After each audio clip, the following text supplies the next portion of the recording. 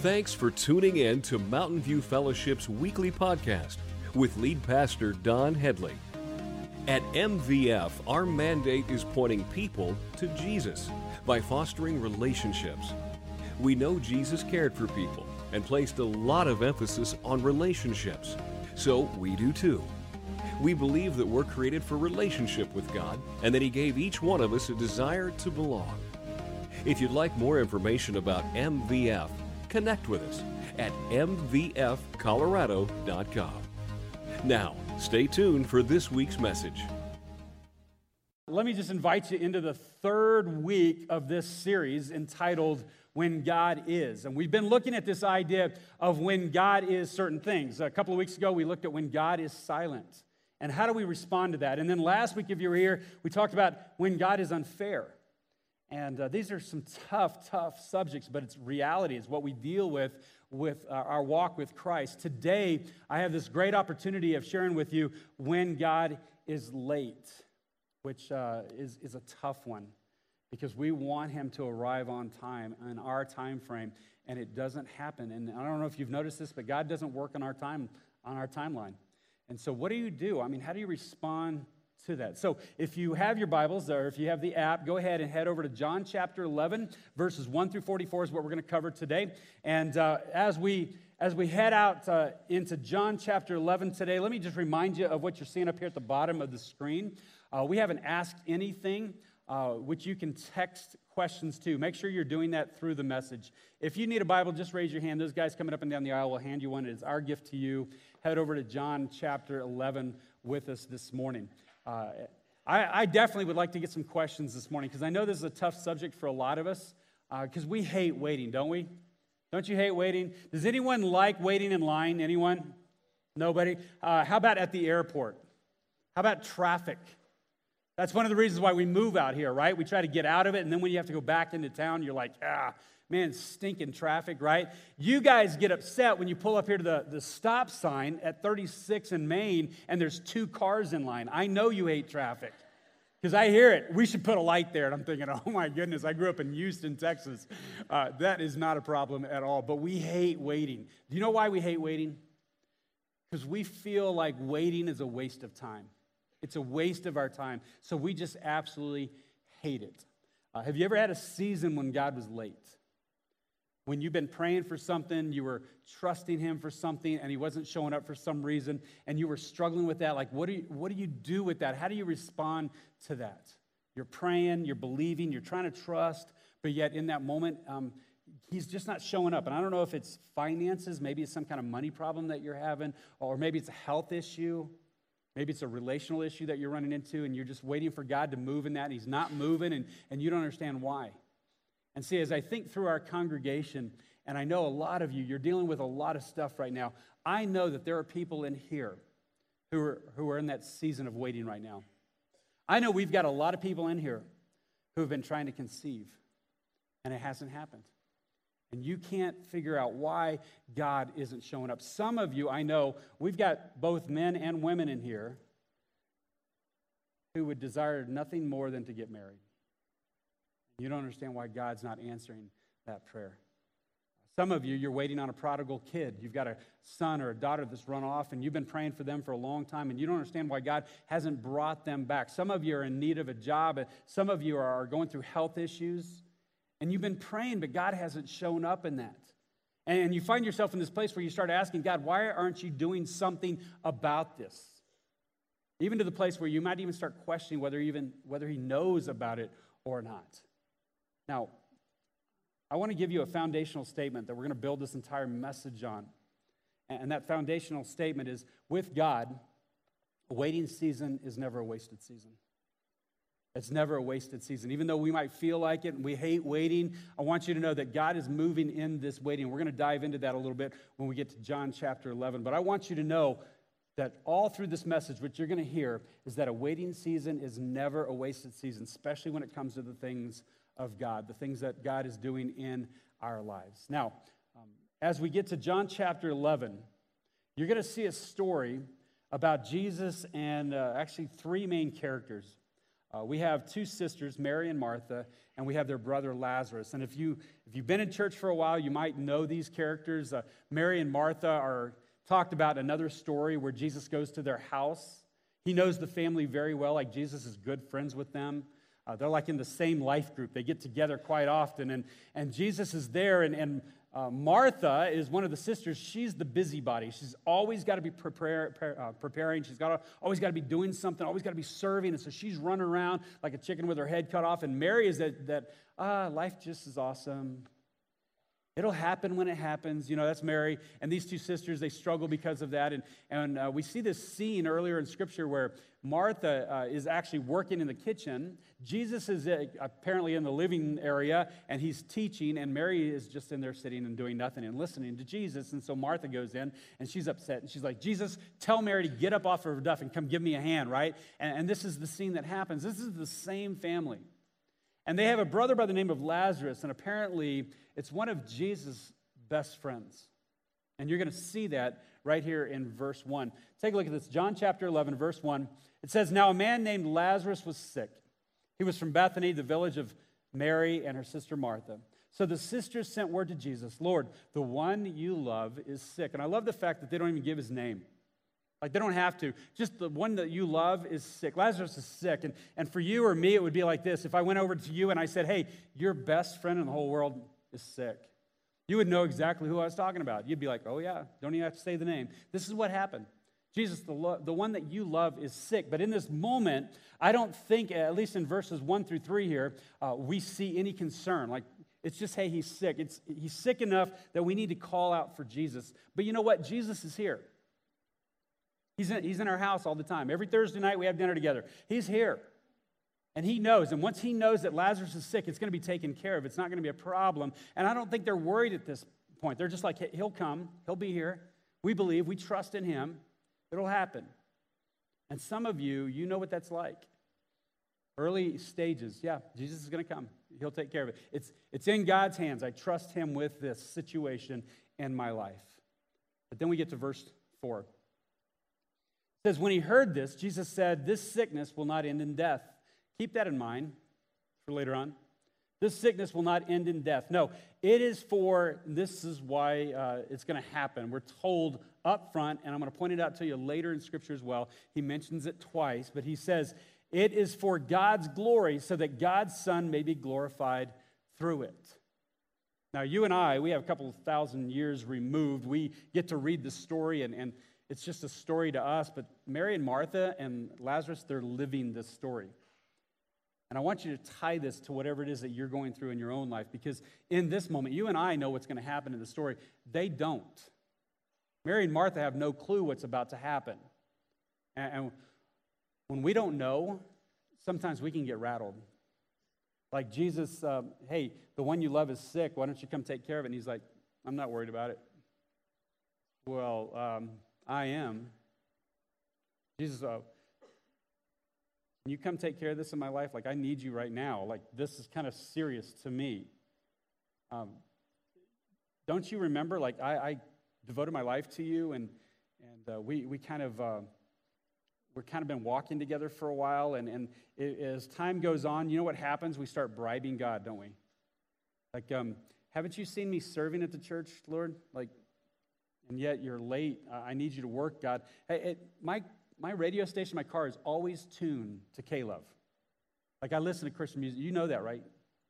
Jesus, didn't you see me give money to that homeless person? I did that. Remember? Okay, well, I'm doing all these good things, Lord. I need you to move. And Lord, I actually serve in MVF Kids. I serve with those little kids back there and change diapers. And God, please, I just need you to move. And we find ourselves almost in a place where we're bribing God, but God's not moved by bribes either. Now, I know many of us are in a waiting season, and so I want to give you two things to remember as you wait on God. And the first one is this, is that God's delays are not necessarily God's denials. His delays are not necessarily his denials. And you need to know that, because so often when God doesn't respond right away or he seems late, we start to think that the answer is no, and that's not a no. And I think that many delays are actually divine delays. Like, he's doing something in that. But we think it has to happen now. And I want you to know that God has a reason for his not yet. Because he's in the middle of doing something. And so often, when we're in a hurry, we miss it. Like we're so frantic about whatever it is that's going on in our lives, we miss what God is doing. And I want you to know that sometimes God often wants to do something in you before he does something for you. Why? Because he cares more about who you're becoming than who you are.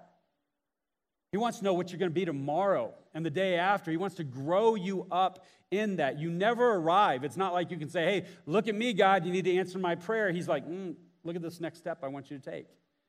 Because you're not there yet. I want to keep forming and molding you into somebody that looks more and more and more like me.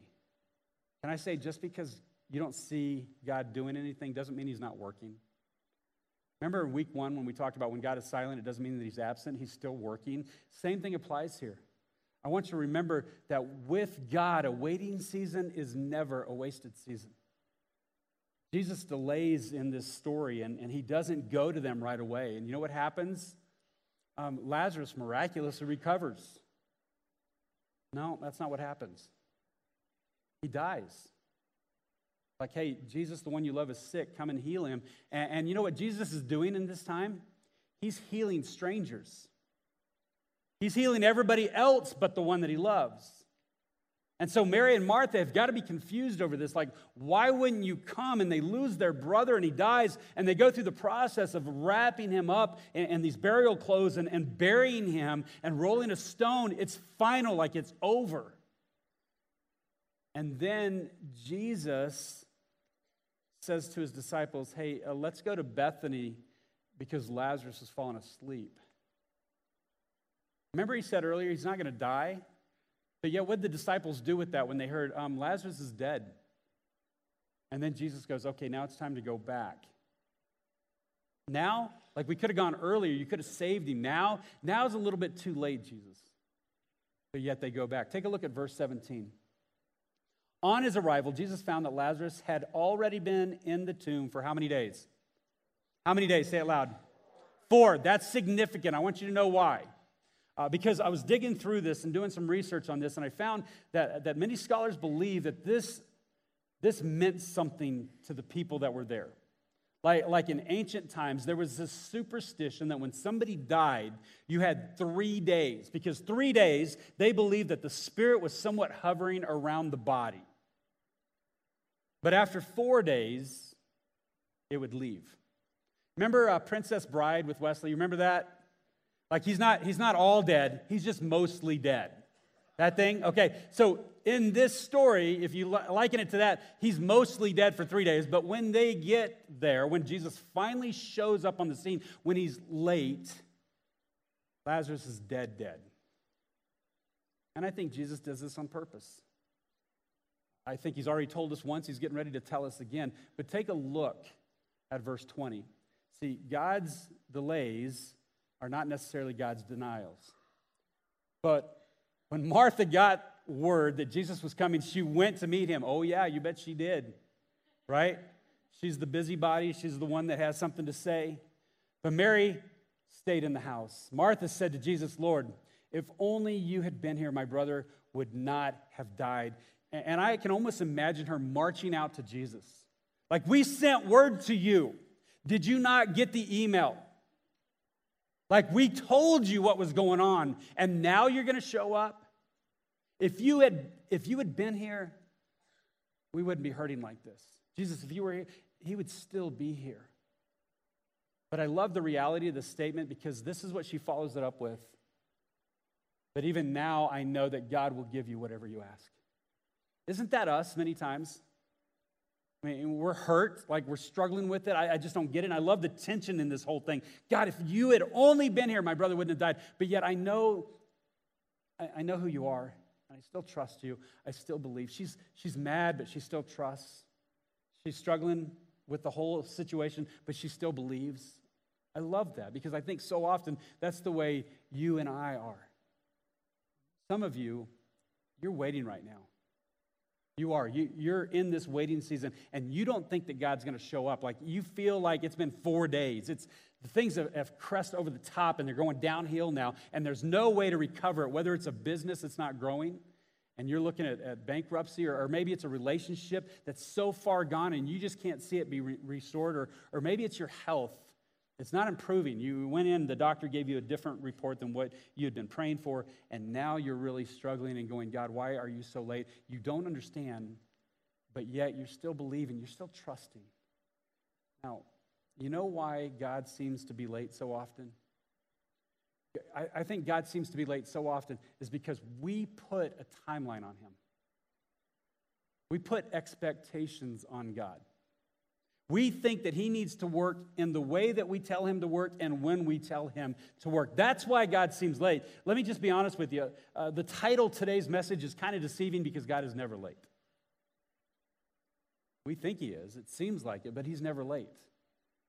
And if we're honest, our prayer should really go like this: God, you're not meeting my expectations. I've trusted in you. I love you. I serve you. But yet you're not doing what I want you to do. That's really the prayer. And so the second thing that I want you to remember as you're in your waiting season is this: if God always met your expectations, he'd never had the opportunity to exceed them. Can I just say this? Whatever you're going through, God's plan's better.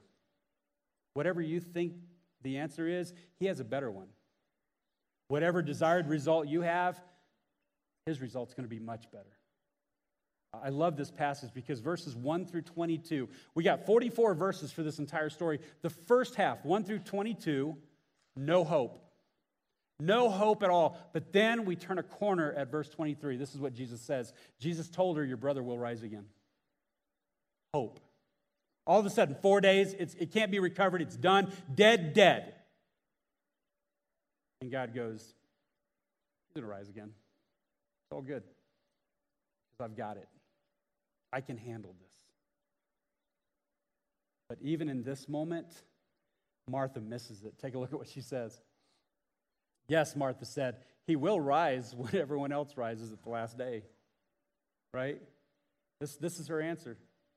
Yeah, I get it. But here's what Jesus says. Jesus told her, I am the resurrection and life. Anyone who believes in me will live even after dying. Everyone who lives in me and believes in me will never, ever die. Do you believe this, Martha? Listen to her response. Yes, Lord. She told him, I have always believed you are the Messiah, the Son of God, the one who has come into the world from God. We do this exact same thing. God, I'm giving you this situation. I can't even see how you could redeem it. It's horrible. There's just no way to rescue this. You can't breathe life back into this. But then in that moment, we find ourselves reminded of who God is. Okay, God, I do believe that you are who you say you are. I do believe you are the Messiah. I do believe that you are the Son of God. I do believe that you can do this. Even though I can't believe it, I just don't know if you can do it. I don't know if you can read it. But Lord, I believe. This is what we do. And I love this tension because this is exactly us in life. And what's interesting to me is God, through Jesus, knew what he was going to do in this situation. Mary and Martha had no clue. They were just looking at the situation right in front of them. And they wanted a healing. And Jesus wanted something much better, a resurrection. Like if I had showed up earlier and just healed him, it would have been a healing, but I'm going to bring him back from the dead. And he starts to say, look, I am the resurrection, I'm the life, the one who believes in me will never die. And he's trying to drive this point home to her. Look, I want you, no matter what happens in life after this, I want you to remember this moment, that I can handle it. That a waiting season is never a wasted season. That I am big enough, I can handle whatever you're going through. And I want you to trust me in that. Don't forget this. Some of you are in a waiting season right now. You've been praying for a miracle. You've been looking at your situation like there's no way that God can redeem it. And I want you to know that God has a better plan for you. He has not forgotten you. He knows exactly what you're going through. He knows what the doctor says. He knows where your kids are at. He knows what your addiction is doing to you. And he says, trust in me. I am the resurrection and the life. And if you believe in me, you will never die. I've got a better plan for you. Some of you think you know what you want, but I want you to know God has a better plan. Now, as we keep reading this passage, it says, then she returned to Mary. She called Mary aside from the mourners and told her, "The teacher is here and wants to see you." So Mary immediately went to him. Jesus had stayed outside the village at the place where Martha met him. When the people who were at the house consoling Mary saw her leave so hastily, they assumed she was going to Lazarus' grave to weep, so they followed her there. When Mary arrived and saw Jesus, she fell at his feet and said, "Lord, if only you had been here, my brother would not have died." I think it's interesting that both sisters said the exact same thing. When Jesus saw her weeping and saw the other people wailing with her, a deep anger welled up within him, and he was deeply troubled. "Where have you put him?" he asked them. They told him, "Lord, come and see." And then the shortest verse in all of Scripture says, "Then Jesus wept." Now let me stop for a minute and address a couple of things, because in the NLT, what we're reading today, it says that he was angry, and so often when we read stuff like that, we tie it to our own ungodly anger. Many of your translations, when you read this, it'll say that he's very sad in heart, or he was moved deeply within his spirit, or the one I liked, he groaned in his spirit. Another part of this says that he wept. Now, you might look at this as negative, and I want to tell you, I love this passage. This is one of my favorite passages when I'm going through stuff in my own life, and I'll tell you why. Because this tells me that I have a God who relates to me, that knows what I'm going through. Even in my worst moments in life, he knows what I'm going through, and he can relate. Now, he stands in front of the grave, and it says that he weeps, and I love this scene, and if you'll let me just play in this scene just for a minute, okay? It gives me great hope. Because Jesus stepped out of heaven and put on flesh and walked with us, and he stands in front of this scene of people wailing and mourning, and somebody who's dead, who's been placed in the tomb for 4 days, and he just takes the whole scene in, and he weeps. And I don't know why he's weeping. I don't know if he's weeping because the one that he loves is dead. I don't think so, because he's about to bring him back to life. I think it's more just taking in the pain of the situation. And I think even for Jesus, it was a bigger picture. I think some of his weeping had to do with just mourning God's original plan for man. Like God created man in his own image for a perfect relationship, and sin broke that relationship, and with that came death, and this was never God's original plan. God through Jesus is weeping and going, "I never wanted this for you. This scene was never supposed to happen. This is all because of sin. I had a better plan, but you chose to go a different route." I love this scene because it tells me that we have a God who knows what we're going through, regardless of what you're going through. He walks with you in that, and he can relate to you in that.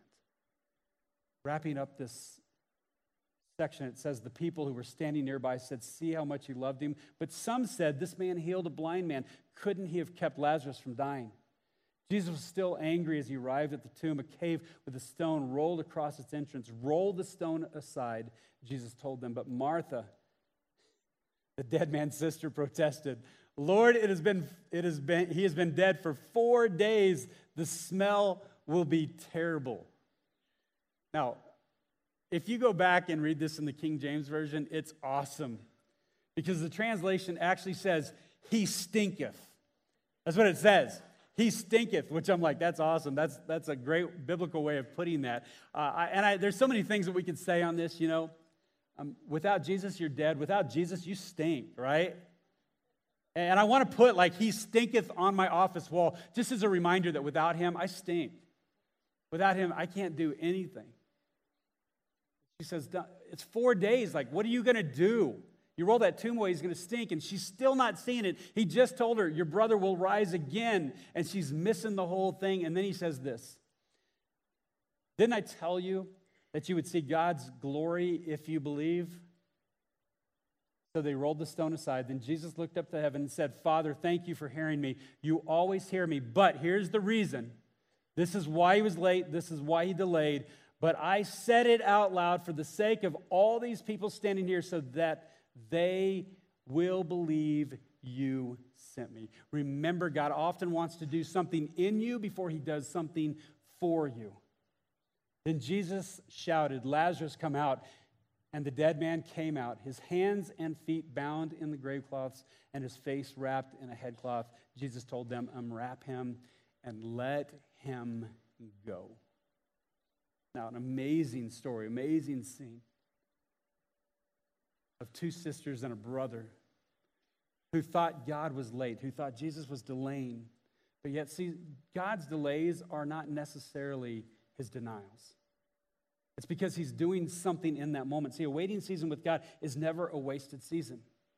God may be doing something in you before he does something for you. Never miss that. Just because you're not married doesn't mean that he doesn't have somebody that he's preparing for you. Just because you don't have a job doesn't mean that he has a better one. Doesn't mean that he doesn't have a better one for you right around the corner. Just because you can't conceive doesn't mean that you won't, or that he won't open the doors for adoption for you. Can I just say this? Whatever it is that you're going through, the scene of your greatest disappointment may be the setting of your greatest miracle. God is moving and working in that. I love the fact that verses 1 through 22, no hope. 23 to 44, hope. That's what it's all about. When I was a kid growing up, the church that we were involved in used to do a father-son camp out. And my brother and I, my brother's about a year apart from me, and we loved camping, fishing, hunting, all that stuff. And so any chance to go out camping, fishing, whatever with my dad was a big, big deal. And I remember I was 8, 9 years old, and the father-son camp out rolled around. And we were so excited. We'd been on several. We were ready for this one, all geared up, couldn't wait to get on this trip. And so my mom and dad arranged that we were going to take off early. Like, we were so excited. We're going to leave early for this camping trip. So Friday rolled around, and my dad said, "Look, I'm going to go to work. I'm going to try to get off early. We'll try to leave by 2 p.m. And my brother and I are like, "Yes, this is awesome. We're going to be the first ones at the campsite. We'll catch 20 fish before any of the other kids show up, right? And we got all these plans." And my mom went. She took us out of school early, brought us home. And we had a station wagon. I don't know if you guys know what station wagons are. We had a station wagon. It looked like this. It was awesome, man. And we packed that thing. My brother and I, without my dad even being home, we packed all the hunting gear, all the fishing poles, the tackle boxes, the tent. We packed that thing full, ready to go camping. We dropped this back tailgate, and we sat on that tailgate and waited for my dad. We're ready to go. 2 o'clock rolled around. He didn't show up. 3 o'clock rolled around. He didn't show up. 4 o'clock rolled around. He still hadn't showed up. My brother and I are still sitting on this thing. It's all packed, ready to go. Couldn't figure out why my dad wasn't there yet. About 4:30 to 5 o'clock, my mom finally felt sorry for us, and she brought us out sandwiches to eat. We're sitting in the back of this thing eating, and 5 o'clock, 6 o'clock. By then, we've got the tailgate down. My brother and I are laying in the back of that thing. We're looking up, and we've watched the sun go down, the stars come out, and we're looking at the stars going, "Why isn't Dad here? I don't get it." We're so frustrated. Why hasn't he shown up? Waiting, no hope. Believing and trusting he's going to finally show up, but he hasn't done it. Here we are at 7 o'clock, and finally, my dad shows up. Now, years later, I would find out that he was on a job site that turned into a beast, and he had decisions to make. Well, I could go ahead and leave early, but then I'd have to come back tomorrow and finish the job, or I can stay and finish it, which is what he chose to do, and was late coming home. But here's the great thing. We got to stay the entire weekend and enjoy that entire weekend with my dad.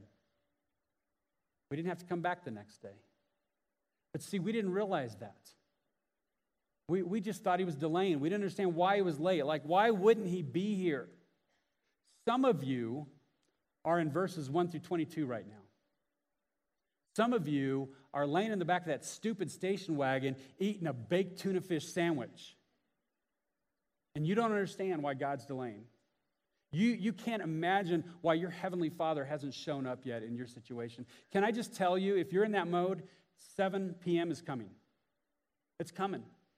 God's going to arrive, and when he does, it's going to be amazing. And he's not going to arrive to meet your expectations, but to exceed them, to bring glory to God's name. Your Heavenly Father is going to show up, and when he does, it may not mean that you're going to get everything that you want, but it will mean that he has a better plan for you, and God will be glorified in it. Remember that with God, a waiting season is never a wasted season. Don't miss what he's doing in that.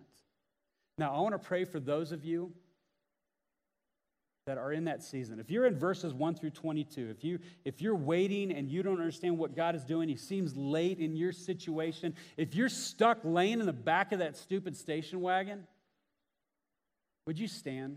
Would you just stand up? I don't care what it is. It could be illness. It could be finances. It could be a relationship.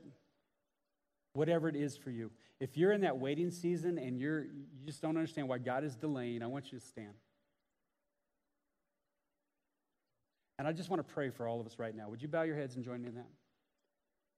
Heavenly Father, we come to you right now, and I lift up especially these who are standing, who have acknowledged that, Lord, it seems like you're late. And I don't know what the situation is in their life, Lord. I know what it is in mine. And Lord, I just ask that in this moment that you would meet them right where they're at. Let them know that you are doing something in them. That this is a constant work of just drawing us closer to you, bringing us to a place where we look more and more like you. But Lord, let them know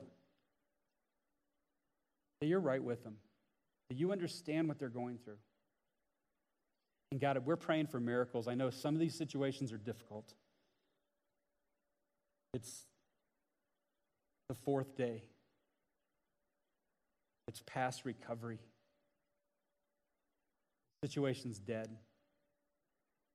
But God, we stand here acknowledging who you are, that we trust in you, that we believe that you are the resurrection and the life. Lord, we give these things to you. We ask that in this moment, that you would arrive in your time and do what only you can do. And Lord, in all these things, we give you the praise and the glory and the honor. And all of God's people said, Thanks for joining us here at Mountain View Fellowship. We'd love the chance to meet you in person. We gather each Sunday at 9 and 10:45 a.m. at 1955 Headlight Road in Strasburg, Colorado. If you aren't able to join us in person, we'll meet you right back here next week. God bless.